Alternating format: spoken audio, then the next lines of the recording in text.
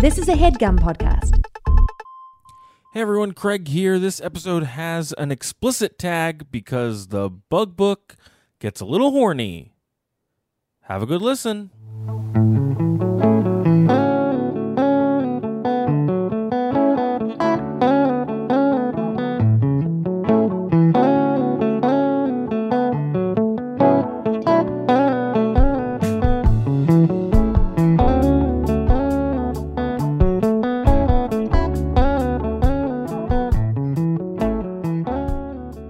Everybody, welcome to Overdue. It's a podcast about the books you've been meaning to read. My name is Craig. My name is Andrew. I woke up this morning and I was a bug. It sucks. It sucks to be a bug. I bet it sucks to be a bug. It sucks to be a huge bug, everybody. I'm so big and squishy and people keep trying to step on me. Just, it sucks. Okay. I'll figure it out, but for now, it sucks. Why don't you just, bug off and come back when you're not a bug? Mm-hmm. Have you tried that? Do you want me to figure that out now, and we'll just pause and figure it out? Yeah, just take a breath, leave the room, come back, see if you're still a bug. Okay. Okay, I'm back. Great. Yeah. It was a costume the whole time. Oh. Susanna zipped me into a big bug costume and didn't tell me about it while I was asleep. I was going to say, your feet sounded normaler on your return, less like they were costumed and festooned. Yeah, because I took the big bug costume off. So we're going to have words after we're done recording. But I'm not a bug anymore. We fixed it. Okay, good. So now we can record our book podcast where one of us every week reads a book that we've never read before and tells the other person about it. And this week, Craig read a book. Yeah, you might surmise from our intro that we are talking about Franz Kafka's Metamorphosis, but we already did that. We did that many, 10 years ago. A lifetime ago. Mm-hmm. This week, I read a book called The Roaches Have No King by Daniel Evan Weiss. I read this book. I did do it. We've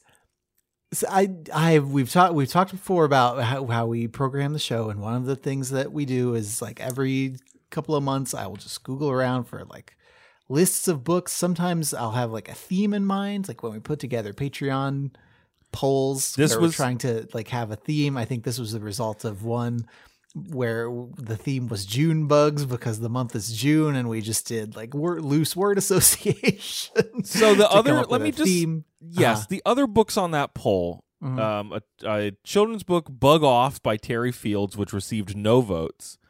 Along Came a Spider by James Patterson. Okay, that was the anchor book of the poll for me. I thought at least we know what that one is. And The Roaches Have No King by Daniel Evan Weiss, which took 58% of the vote. And I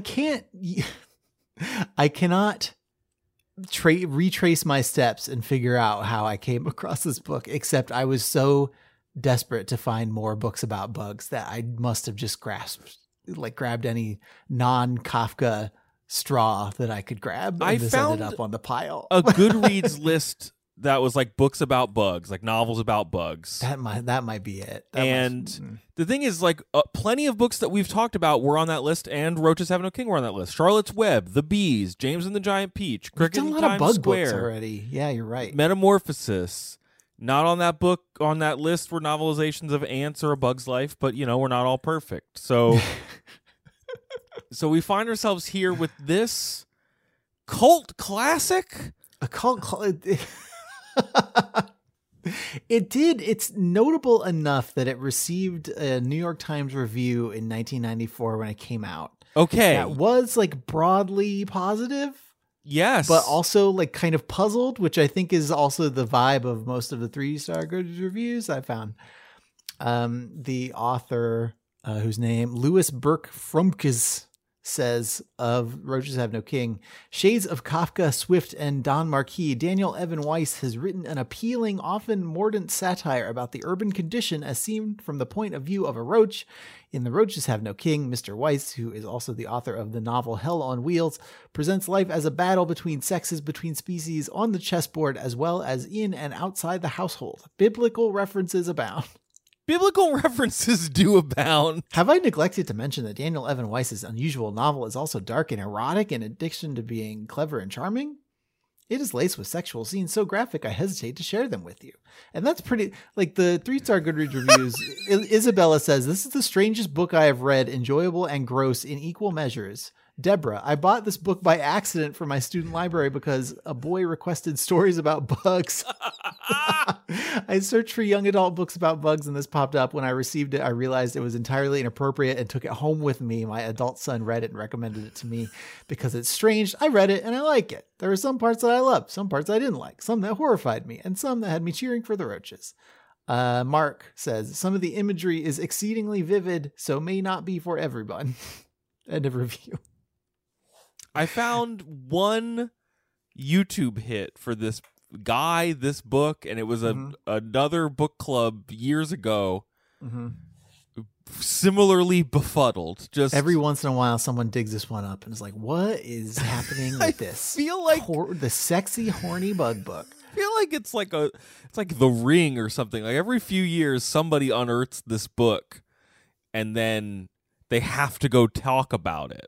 They have to write a review or talk into a microphone. We have to. We have listeners and advertisers and all kinds. We have like financial obligations, and this is the book that I did find an article on thebedlamfiles.com where a guy does a lot of like horror reviews, genre reviews, and most of them in the horror zone. And he gave me a little, like I don't know what else you were able to find, so I'm going to turn it back over to you in a second, but like I was just hungry for anything about where this book came from. And one thing is that it was published originally under the title Unnatural Selection in 1990 in the UK. And it wasn't until 1994 that it got an American publication. Yes, because I think it was more popular in Europe than it ended up being over here. Yes. And this guy on Bedlam Files did a whole thing on what was up with these like bunch of cockroach stories in the late 80s, early 90s. There's a movie from Japan called Twilight of the Cockroaches that has it's, about a society of cockroaches who live with a bachelor until he gets a new girlfriend who's very clean, and they declare war on the cockroaches. Okay. There's one called The Cockroaches of Staymore, which is in the South. That's a novel in 1989, and it's about cockroaches from two different houses, and like their humans are going to get together. And then there's this one, which is like the Warriors-esque New York City, but told from a bug's perspective, and it's super erotic, dark, horny. And maybe by the time we got that's to my that favorite one, porn parody of Zero Dark 30.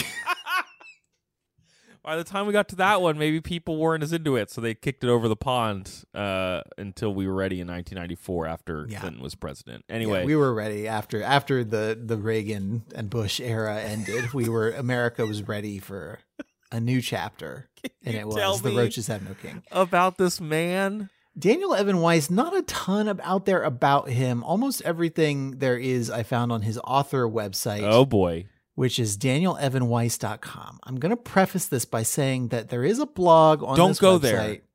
Last updated in 2015, which it does, okay. So it does have a ton of posts railing against affirmative action practices and political correctness and like sometimes Islam. Yeah. But it's also supposed to be in character as Numbers the Roach from the book The Roaches Have No King. Yeah. So I honest to God don't know if it's supposed to be parody or not. I'm going to assume no. But the last because like I don't the last because if post it's like hooray the 25th anniversary is here or something and that's it. The last post is from 2015 and it's like hooray the 25th anniversary edition of my book is here, and the next one is like let's talk about quote yellow students in college admissions. Yeah, no. And, woof, dude. So like maybe we accidentally unearthed like a horrible person who we should, like that cat murder book from that like Islamophobe guy that we talked about. The thing is I can't find anything else about him. Yeah, I can't find anything else about him. So like take comfort in the fact that if he is a huge Islamophobe racist guy who like talks about political correctness a lot, his footprint in the culture is pretty limited. Like there are people who are doing worse things much more effectively. And there's a bunch Daniel Evan White. I can't vouch for them. I haven't read them, but he, other things he has written include like multiple memoirs or like biographies of like just people, right? Well, of like people who survived the Holocaust. Like Yeah. he's written a lot of stuff about, that era. Other people as well, like what is this like groundbreaking doctor who was like, this woman who was like the head of the Harvard Medical School or something. Like just, and then he writes a few novels. Yeah, so Roaches Have No King was the first novel that he wrote, but he says it was turned down by American publishers for 9 years before it was published. So that's what you're referencing, I think, that gap between the British publication and the American one. So in that 9-year window, he wrote another novel called Hell on Wheels, which was mentioned in that New York Times review. And then he's written some humorous nonfiction, including one called 100% American from 1988. That collects weird statistics about Americans that purport to be true. And then another one called The Great Divide, How Females and Males Really Differ from 1991, which also is statistic based, but is probably riding a wave of like men are from Venus, women are from Mars, whichever I think I flipped them, but the women be different from men genre. Yeah. Book. And he's got another one in that field as well. Did you catch that one? Well, let me get through the list of ones that I know of, and then you can tell me if I missed the one that you're thinking of. Okay. Then novels came out post Roaches include The Swine's Wedding and Honk If You Love Aphrodite. No idea what either of those are. Then he started doing the memoirs. Yep. And then his most recent book that I could find is from 2013. It's about how hot middle-aged women are, or at least that's what the title is. Yes. But Amazon reviews are few and mixed. So I'm not sure how effectively he's representing that viewpoint, but The Magic of Middle-Aged Women is the name of the book. On paper, I mean, yeah, let's talk about people being horny and cool and middle-aged. Like we're getting there. Yeah. Yeah. We're cooler and hornier than we've ever been. It's true. So let's extend that to everybody. But yeah, just a strange so I've got some biographical information also provided by him. Very like get off my lawn sort of stuff. Great. Unlike most novelists, I had no interest in literature when I was growing up. I read history and science and foresaw a career in physics or mathematics, but I turned down a shot at MIT and went to Harvard, where I became a bachelor of philosophy and a master of nothing. I enjoyed the process of composing my undergraduate thesis, though was indifferent to the thesis of the thesis, and despite my command of logic, inferred falsely that writing would be an enjoyable career. Nonetheless, 35 years later, I'm still at it. They say write what you know. The landlord soon impresses on you the importance of writing what other people want to know. So, like, the vibes of, man, I kind of hate this gig, but, like, here I am. It's a living. Yeah. Sort of. His golden rule of writing is do not write unto others that which you would not want them to write unto you. Which I'm not going to repeat. You just have to make sense of it. Diaries aside, he says, what you write is not for you. It's for your readers. Your writing should be so clear and succinct says the guy who just wrote that sentence that I just read, that it glides through their eyes. If you make readers reread or decipher, the one thing you're sure to inspire is resentment. A memo will go to the bottom of the pile. A book will be closed and forgotten. Sure. So this guy is like, listen, I wrote this weird erotic roach book. Let me tell you what people want to, let me tell you what makes people pick up a book. People like this roach book, man. There are multiple websites I found where there are just, dozens of user reviews of people being like, I read this book and it's so wacky. The people who find it do seem to, if not love it, at least like respond to something about it, which I'm eager to dig into your version of. I don't know, man. I was trapped inside the mind of a bug for 250 pages. Mm-hmm. You were wearing a costume. I was wearing a mind costume. Mm-hmm. You were a bug in your brain. In my I was brain. a bug on the outside. Yes. Of my outside. Yes. Your exoskeleton. Yeah, my carapace. So together we made one bug. We did, as is often the case. Yes. Teamwork. Teamwork makes the dream work. DreamWorks makes ants. Did DreamWorks make ants? Teamwork makes DreamWorks. Is there anything else to talk about before we take a break? And then DreamWorks made ants. No, we don't. Fine. We can go to the break, and then I'll tell you about this erotic dark horny book. Okay.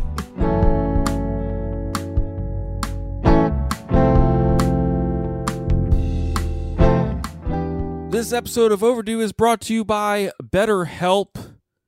Andrew, of all the days that you spent in the last week, how many of them were just for you? 0. Just for me, none. Yeah. How many days had any Andrew time?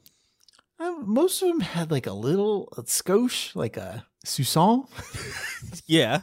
Mm-hmm. But a lot of times you're helping out other people. You're doing what other people need from you, right? Mm-hmm. Yes. It's tough to strike that balance. I think one of these weeks we just need to flip this, and I need to ask you about how much Craig time you make. Yeah, you can do that. Think about it. See, we got to strike a better balance. It's easy to get caught up in what everyone else needs from you, and never take a moment to think about what you need from yourself. Right? Everybody needs you to make a podcast. Sometimes you need to make a different podcast. That's just how it works.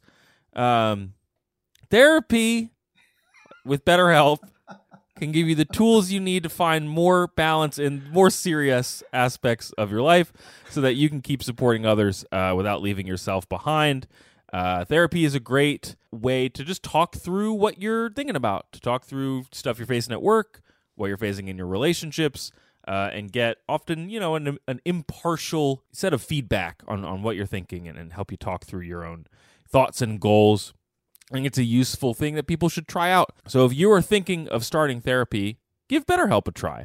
It's entirely online. It's designed to be convenient, flexible, and suited to your schedule. Just fill out a brief questionnaire and get matched with a licensed therapist, and switch therapists anytime for no additional charge. Find more balance with BetterHelp. Visit BetterHelp.com/overdue today to get 10% off your first month. That's BetterHelp, HELP.com/overdue. Craig, maybe your house is full of bugs and roaches, but you know what can never be full of bugs and roaches because it's not a physical thing that exists, is a website. Whoa. I think there could be bugs in websites though, but I wouldn't know what to do if I got them. Well, if you want to make a website that doesn't have bugs, you need to check out the people at Squarespace. Squarespace is a website that helps you make bug-free websites. They give you beautiful templates, drag and drop tools, and everything that you need to make cool stuff and fix it if it breaks. Here's some other stuff we like about Squarespace. They give you some email campaign functionality that lets you stand out in any inbox, Craig, any inbox. Have you seen my inbox? They can even make you stand out in my inbox. Collect email subscribers and convert them into loyal customers. Start with an email template and customize it by applying your brand ingredients like site colors and logo. Built-in analytics measure the impact of every send. You have a video studio. You heard about these moving pictures? You can create pro-level moving pictures effortlessly with the Squarespace Video Studio app.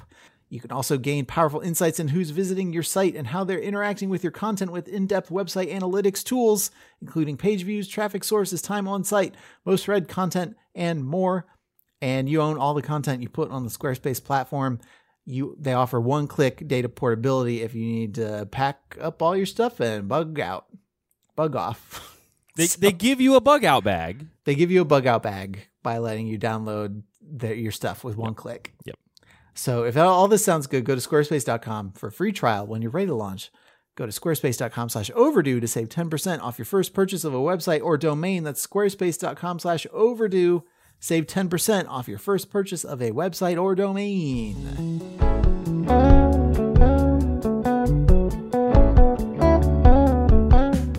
So the story that we've painted thus far is almost one of like picking a book off a shelf at a library or a bookstore, being like, Roaches have no king. That's a funny name for... Wait, this cover has a bug on a lady's chest? That's funny. Well, I should go read this book.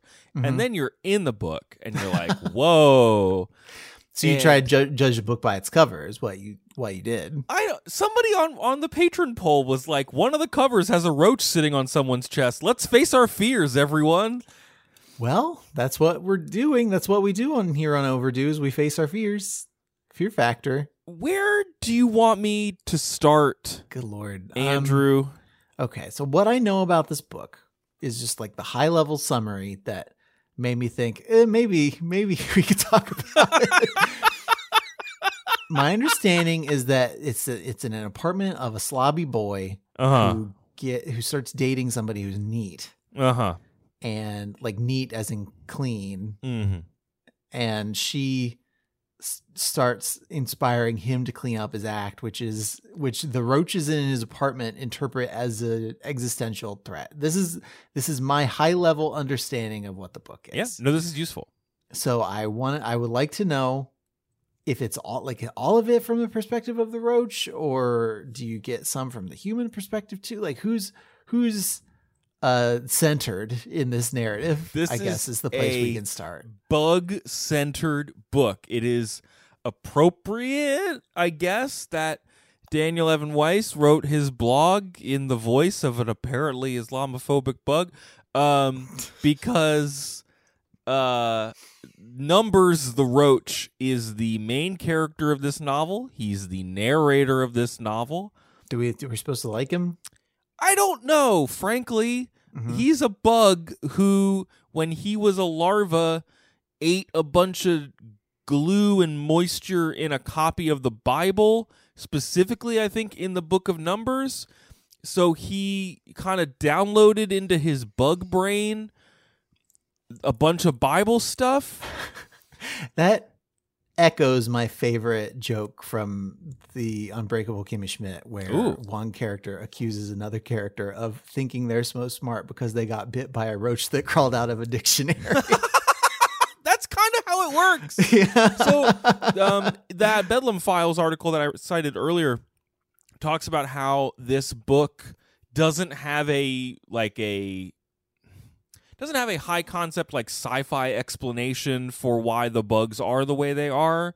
It's just a classic, the bugs understand the humans just enough for it to be a funny book for a human to read. Okay. Like, the opening of the book is Numbers and his 37 siblings all being born into Ira Greenblatt's bookshelf, and they nosh on all the moisture and glue in the books, and so they each derive their name and personality from these books. Now, not all the roaches in the colony do this. Some of the bugs are named Exodus and Julia Child and Barbarossa. Okay, that's but funny. Then some of them are named Ajax and Ivory and Hefty because they were born under the sink. Under the sink, yeah, right. And so they have a lot of language that they can say to each other, but it is all run through human thought and language, which is interesting. And he's not interested in explaining that. It doesn't matter. I guess it makes sense insofar as like roaches are often like dependent on humans for their existence in a way. Not that roaches can't exist independently of humans, but they do tend to just kind of seek us out because we are easy targets. Yeah. It seems like. Yeah. If I were going to read this book again, which I'm not, I would probably like read with a closer eye towards the satirical allegory of the roaches reflecting humanity. Also, I think there's something to by all these roaches kind of having a slightly different mode of speech and a very distinctive name that comes from something that you might recognize. It helps tell the bugs apart and gives them like quick characterization. But also there's a lot in the book specifically for numbers, but other bugs do it as well, where they're like kind of behaving like humans, or they're like trying to solve problems the way humans do. And so the ugly personalities of the humans we meet then get reflected in the bugs who we may ostensibly be rooting for. And so I think if someone is into what the satire of this book is up to, it's that bugs and man, we're not so different. We're both kind of gross and bad sometimes. Yeah, I mean, there's no lie there that I can detect. Other bug names include Columbo, Phil, Kotex. Phil the bug is excellent. Clausewitz, Cicero, David Copperfield, Snot, Windex, Exodus, Sufer, which is just the name Rufus backwards, and that bug bug read backwards? Well, is this bug reading backwards? Rufus is the name. Is this bug reading backwards to me? Rufus is the name of the only black character in the book, and Sufer talks with an accent in text as if he were stereotypically black in a representation of African American vernacular, I guess.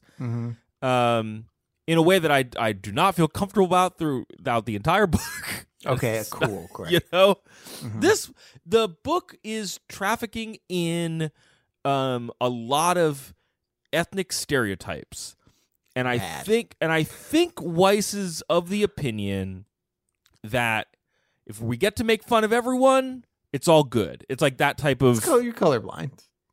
No, it's not that. It's not we're all the same. You know, it's. Oh, I guess he's an equal opportunity offender. Yes. Yeah. Okay, there we go. I found the extremely predictable archetype that all these guys think that they're embodying. Well, and he gets to Ira gets to be the subject of a lot of like stereotypical Jewish humor. This one guy Oliver is the like one like white male old money racist.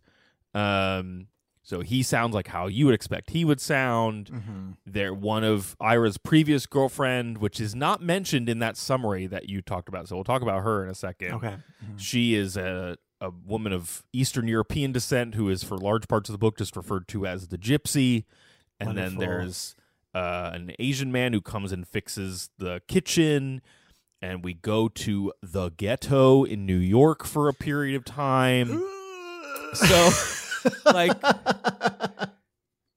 it's hitting my bones just fell out of my mouth onto the floor. It's not a book that I would read if you wouldn't recommend to today's hypersensitive woke youth. Certainly not that. And and if you're gonna go into it, I would just like give it a whole bunch of caveats in a way that I would give a lot of dated media. In that, I don't know that any of this is ill-intentioned in the way that that like overt, racism is, or like harmful, languages. Sure. It's just a lot of humor rooted in stereotype, or a lot of attempts at humor rooted in stereotype that I personally just wouldn't endeavor to take on. You would not do that. And I get the sense from Weiss's blog and just the way that he writes about his career, that if you were to take these concerns to him, he would be one of those like, well, it's a stereotype because it's true kind of people. Yeah. Like that would be the defense he would deploy. Yeah, and there are characters in the book who are like manipulated to get mad in stereotypically racist ways too. So like the book is aware of, at times, is aware of some of that racism as well. And it is wild for me to talk about the heavier stuff in this book. Okay. And like the heavier elements of what it is to read this book, and like not talk about just how bizarre it is. Mm-hmm. So I'm glad you gave that high level summary, because let me unpack a few things up front that are not covered there. Mm-hmm. So these are German cockroaches. They're what are referred to. I don't even know what that means. I'm sorry. They're referred to. They are the Blatella, the Blatella germanica, also known as the croton bug. They are a species of small cockroach closely related to the Asian cockroach. The American cockroach is way bigger. And we just make them bigger here. It's like Texas, man. These little guys are according to Wikipedia, 1.1 to 1.6 centimeters, like, half an inch long, their whole body. So they're not very big. And there's just a whole bunch of them living in this guy's house. And they live mostly in his kitchen. And they've got like, I don't know, some of them that I have all these notes here and I got distracted. I don't know how to help you get out of this roach maze because I'm still just thinking about all the weird names and I got distracted by my note here that just says intra-bug racism / critiques.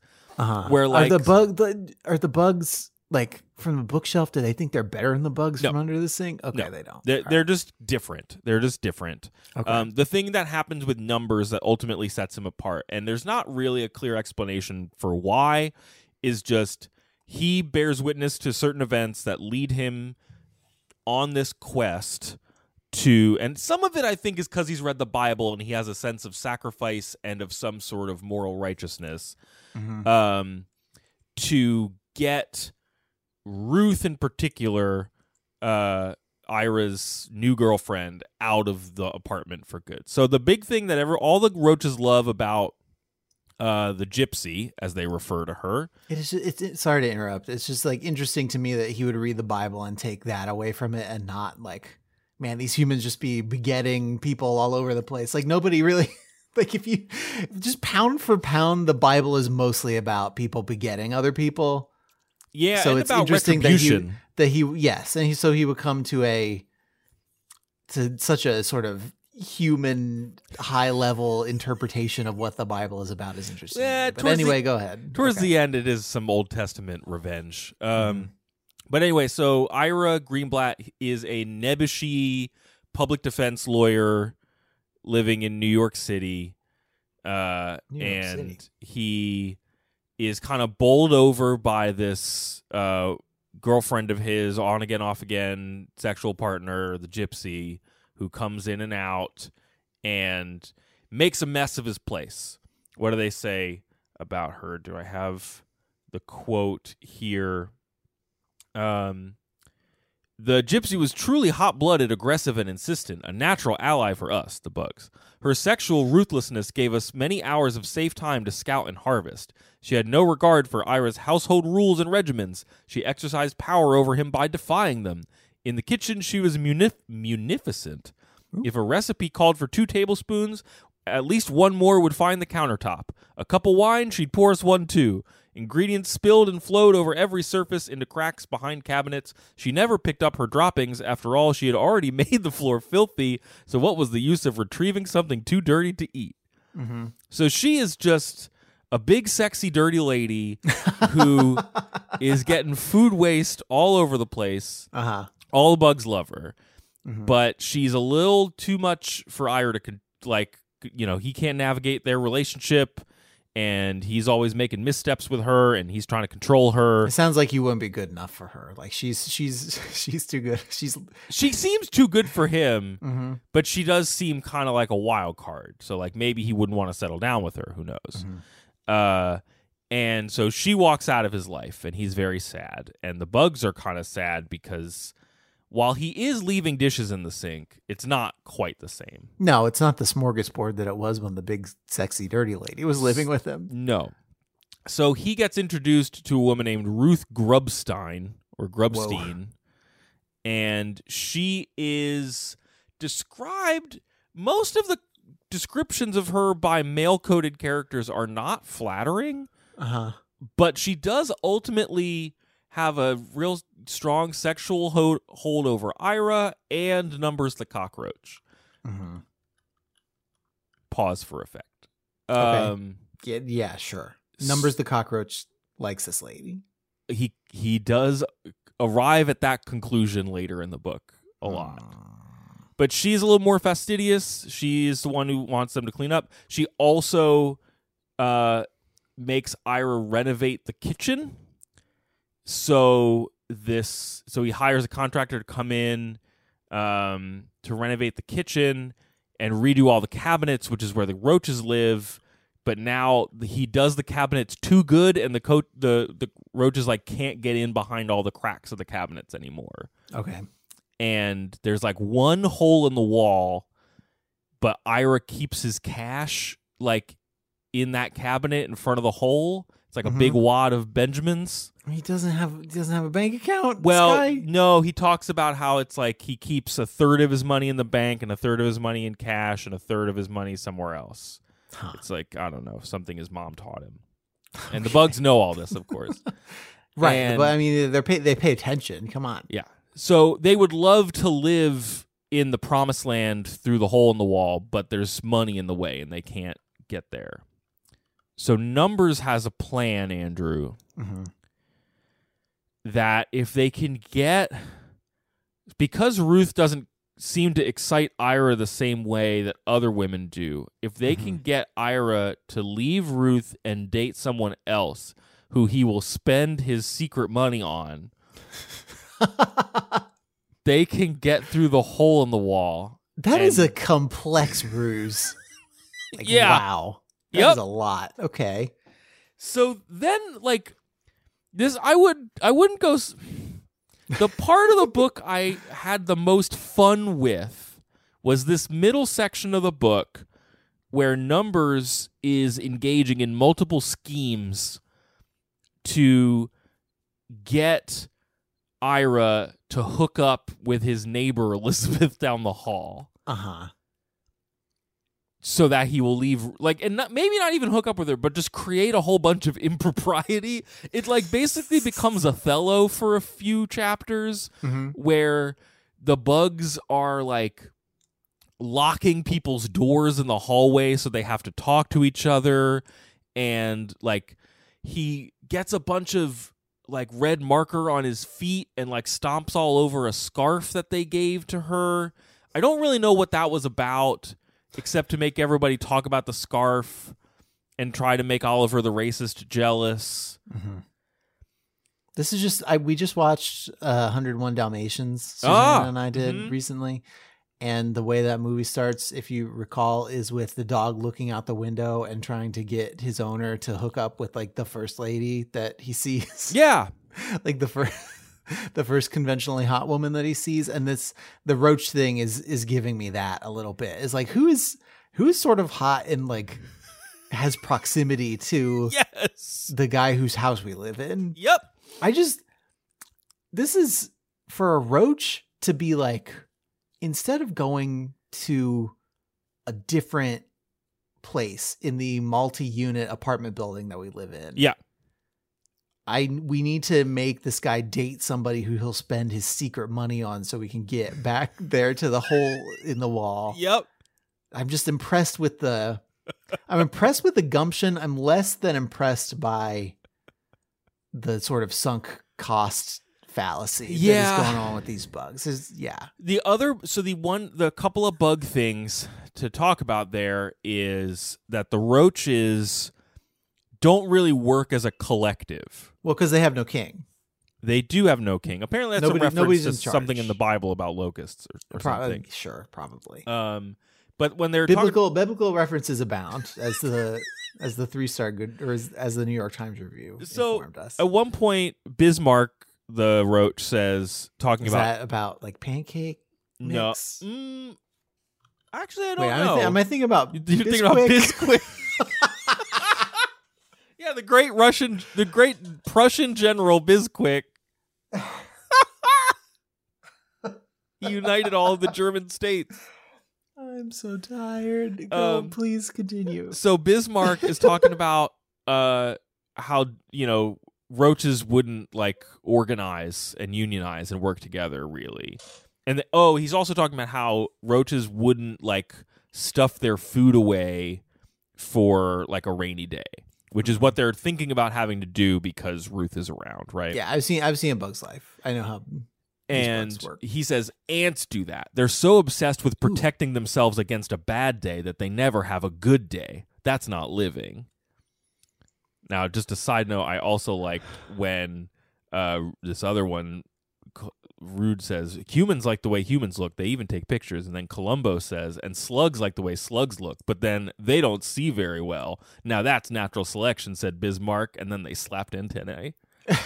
Got him. But Roaches high-fiving about telling an awesome joke about slugs. Yeah. So right. the Roaches don't really work together. So Numbers is kind of on his own. Over the course of the book, Numbers has a bunch of moments where he's like, "No, I'm thinking about this too much like a human. Like, I should." He does at one point try to bite the money, and it's like it's too tough. He can't eat it. He's too small. Mm-hmm. Later, of course, towards the end of the book, he dislodges it by falling badly and like landing on it, and he has this whole moment where he's like, "I went through all of this crap, and this is what solved my problem." It really does feel like, yeah, he did not go for the easiest solution to the problem. Nope.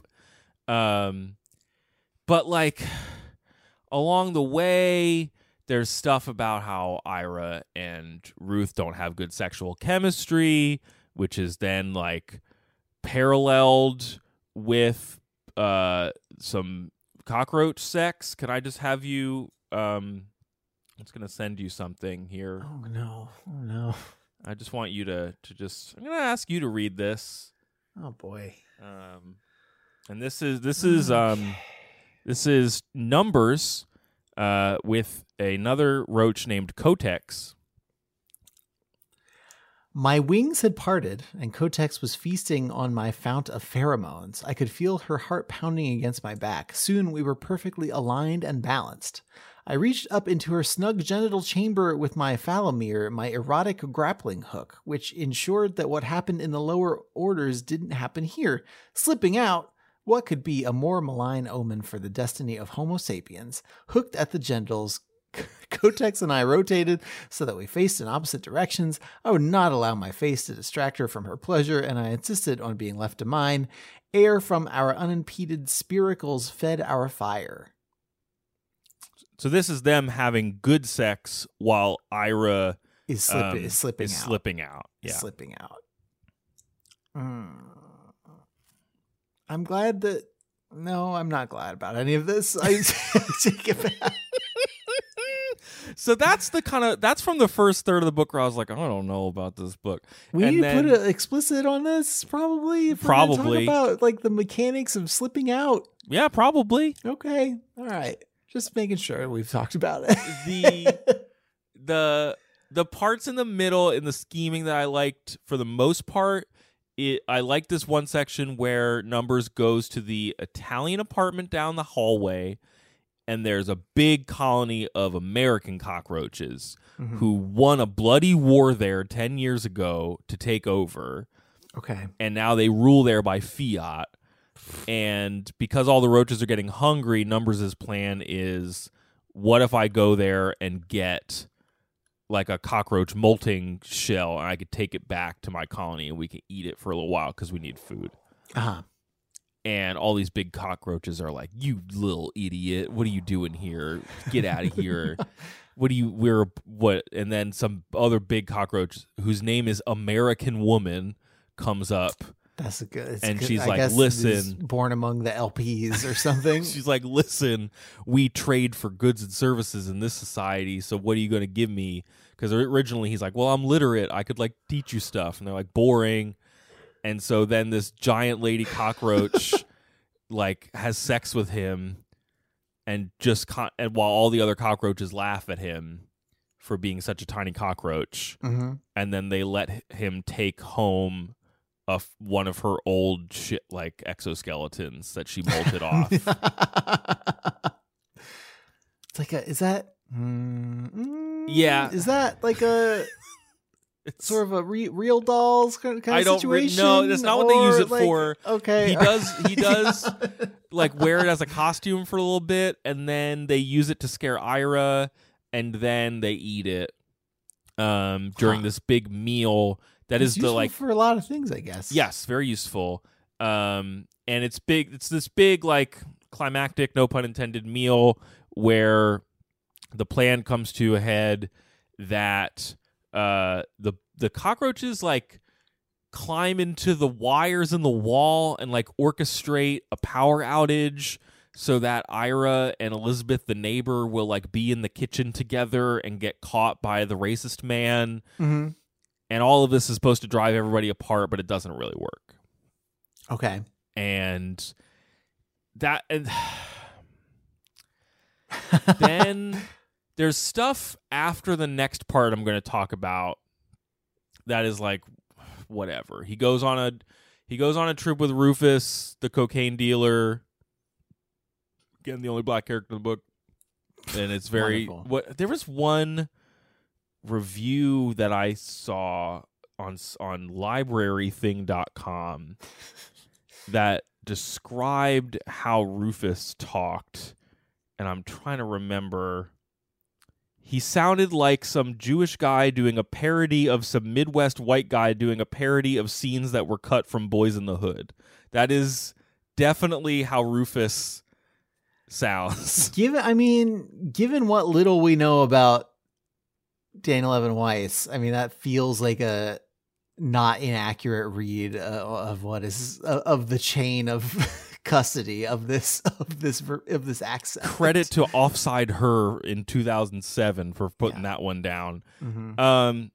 And then he leaves Rufus behind. At some point, he gets flushed down the toilet. There's a lot of toilet stuff in this book where the cockroaches are looking at people's butts while they're on the toilet. Rad. And he spends a bunch of time in the sewers. Gross stuff happens in the sewers that I don't want to talk about. And then we get to the end of the book. Okay, so let me dial back. Okay. After the double date fails by not blowing up all the relationships and like, you know, having Ira cheat on Ruth or whatever,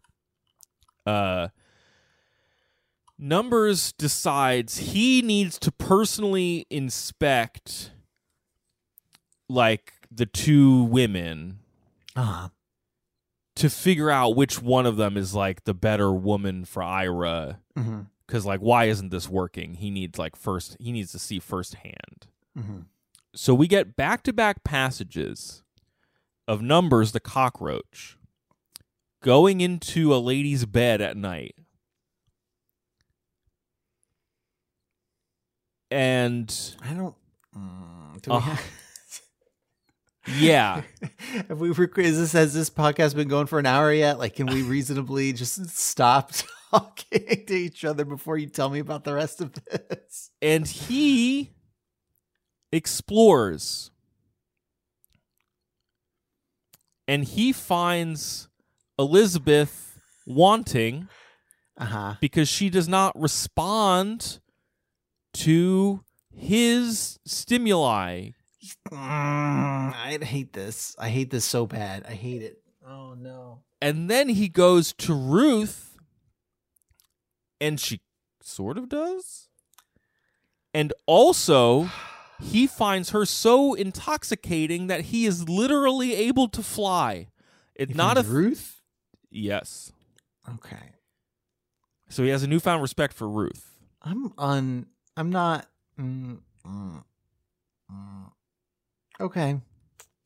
There are most of my notes in the Kindle edition of this book that I read are something like, what am I reading? What is happening? Why is this a book? Mm-hmm.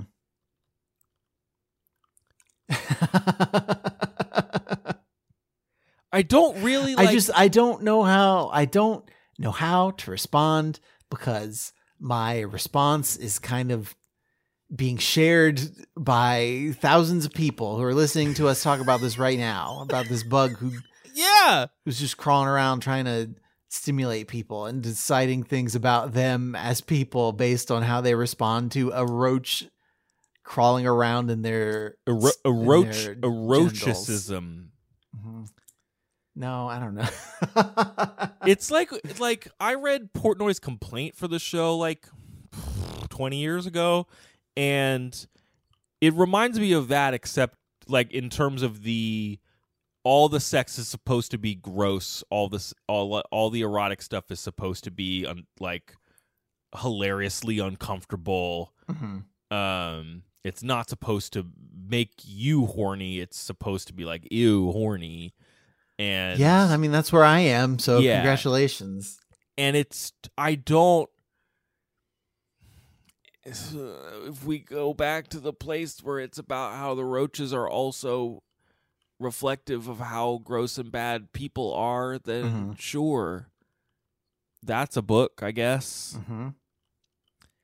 But instead I watched in my mind as I read a book. Because you thought about it. Because it changed you into a bug in your brain, and then you were like, what would this be like? And then I had to read about the bug and the lady. Mm-hmm.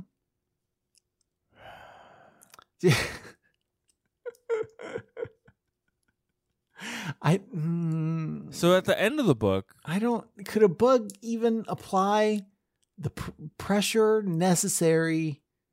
That's hard. That is what the book is. The book asked that question. Okay, and great. I'm so glad the book asked that question.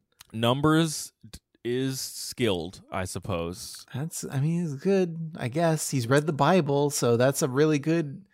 You couldn't possibly learn more about how to have good sex than by reading the Bible. So towards the end of the book, he comes back from his exile in the sewers, and the colony is kind of at a loss for what to do next. And there's this big climactic scene where he has convinced a bunch of them. First he gets trapped in a roach motel, and he has to eat his friend so that he can grow enough to get out of his own exoskeleton to get off of the roach motel. Mm-hmm. And then there's a big exodus from the mantle back to the cabinet because he found the hole through the wall. But Ira wakes up and sprays all of them with Raid or whatever and kills literally everybody but Numbers. And then Numbers laboriously puts Drano or whatever in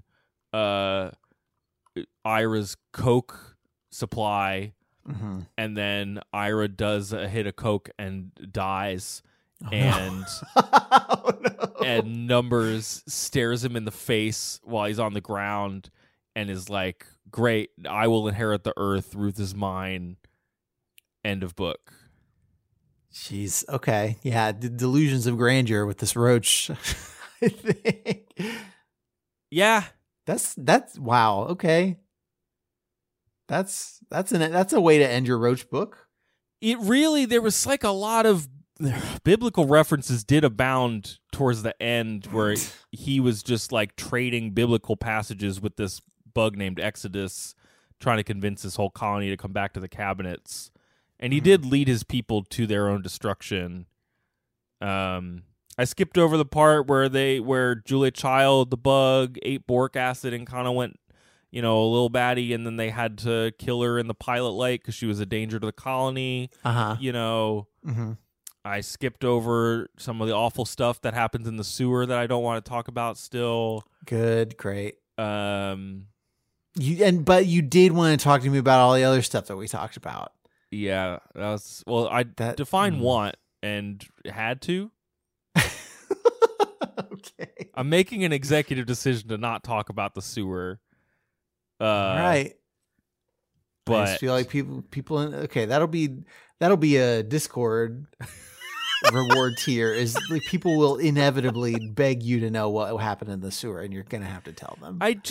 So if you want to see that, you got to be in our Discord. The book is not clever at times. Like I'm just not here for some of the gonzo stuff going on. But like there are people who are just like and earlier in my life I probably was like would have been way happier to just be like, this book's out of control. Like that's kind of the vibe that it has most of the time. And I think if you meet it on that front, and maybe if you are a little more well versed than even I am in some of like the literary references and things like that, like you're probably gonna get, you're going to have a time with it that is not necessarily a negative time. Okay. I've found some of the sex stuff just too wacky. There's something about a bug stimulating a human woman that I'm never going to be able to stop thinking about, unfortunately. Really untoward. Yeah, it's not toward. And there's just a lot of gross stuff. There's a lot of that horror reviewer that wrote about it was like, yeah, some of the stuff that happens with these bugs is really awful. Like kind of like out of like the bugs that get exposed to like boric acid, or when their faces are boiling because they got sprayed with stuff. Like, whoa. And I guess some of it too is like Ira is this, ostensibly good guy who defends, is a public defender, but there's a lot of like taking the piss out of who he is willing to defend, which I don't love, but also he's this guy who's supposed to be an upstanding person, and yet he is like committing genocide on this, civilization kind of thing. That's a very surface level satire that I think the book is actually trying to do more than that, but it is there. And a lot of the bugs are just willing to be to just traffic in way more misogynistic language than I am used to hearing on a regular basis. Great. I mean, it was written in the 80s, published in the 90s. It was a different time. Misogyny was it didn't exist back then. Was You're right. A-okay. Yeah, it didn't exist because it was okay. And I think this book, because the PC police had moved the goalpost the way that they have now. I think that Weiss and people who enjoy this book would tell you that like no one comes out of this book looking good, and that's the point. So all of the bad stuff that you read this book and go, ew, like that is the point. And he succeeded. Great. I went ew. Yeah, I mean, I went you when I read his blog, and I've gone you several times since you started telling me about this book. So, like, mission accomplished, I guess. Yep. I'm glad. If you got this book because we were going to talk about it. Sorry. Or you're welcome. Exactly. Andrew, just as we close out here today, just tell me how you feel about bugs. Just what bugs do you tolerate? What bugs do you hate? In general, I hate all bugs. Okay. And I have gotten, like, the house centipede used to absolutely recoil even to see one. Now I don't so much anymore. Some of that is from learning that the house centipede is a helpful friend who eats other bad bugs. Yep. And part of it is just like, if you're going to live in Philly and you're going to spend any time in your basement, you're going to see a million of these bad boys. Yep. I don't know. I think it's kind of a bummer that bugs are kind of on a downswing as a going concern, thing, because bugs seem important. They get a lot of food chains and stuff. Yeah, I can recognize the importance of the humble bug without wanting one to be directly in my sphere of business at any given point. I'm way more aware, even in the last few months, of like, don't want a bug near me because of Simon. I'm like, I don't want bugs on Simon. Like, that would be bad if he had bugs on him. Just like we're out in the world, like walking around, like get away from us because I can take it. Jump on me. Wait, so you want more bugs on you so that they don't get on Simon? If it's to keep them from him. Yeah, but you'd rather just all bugs stay away. Just stay away. Mm-hmm. Go do your own stuff. Okay. Read a book, bug, and hang out over there. Send us an email about your favorite bug book. Hopefully, it's not like this one. overduepod@gmail.com. Social media @overduepod.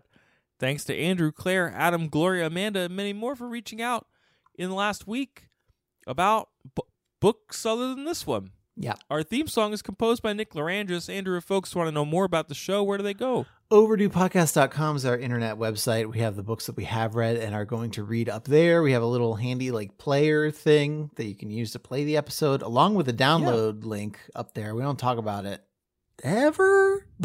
You can just save these episodes to a hard drive. Burn them to a CD. Our friend Catherine has little, I think the Tony box, MP3 players. Or a Yoto box, yeah. Or whatever they are for kids, where you can just put an MP3 on it. And so being able to download a podcast MP3 is a big deal for some people. But we just make it easy. You can just go do it. Don't put this one on your kid's box, but... Nope. I mean... Unless you're really cool, unless you're okay with your kids being super awesome and cool. We also have a Patreon, patreon.com/overduepod. Get access to our Discord server where Craig will almost certainly be asked to explain the Seward thing. Access to bonus episodes early. We always release them to the main feed, but Patreon subscribers get them first. This month, in just a couple of short days, we're going to be recording and live streaming our bonus of the Garfield Fat Cat 3-pack #1 by Jim Davis, creator of Garfield, the cat who hates Mondays. Yeah. And loves lasagna. And I'm really excited about it. And Craig, I think you are too. I am excited about that one. I'm also excited about the month of July, which I can share some of with everyone. Some of. The first book is going to be The Alchemist. Then we're going to talk about A Wizard of Earthsea, the first book in the Earthsea series. Episode 600, Andrew. The big one. We're going to start the Percy Jackson series. No commitment to the rest of the series just yet. But we usually end up doing it. Yeah, we're going to read the first Percy Jackson book. Unless we read it and are just so bored about it and don't have anything to say about it. I don't that think almost never happens. That'll never happen. And that will be like a special anniversary. Invite everyone to live stream. Yeah, like episode 500 was. Yeah. Which happened, according to Gregorian calendars, a year and a half ago. Yeah, or almost something, 2 years ago. But yeah. it feels like it was a couple of months ago. Yep. So that's weird. Cool. So that recording will likely take place on July 14th. So keep an eye on our social media for that. Okay. And then there'll be other books in June. Mm-hmm. What? In July. But not in June. Yeah, There'll be more books in June 2024. I don't have that schedule yet. No, not yet. All right, everybody. Thank you, I guess, for listening to Craig talk about this bug book. And in spite of what we have shared with you today, please try to be happy.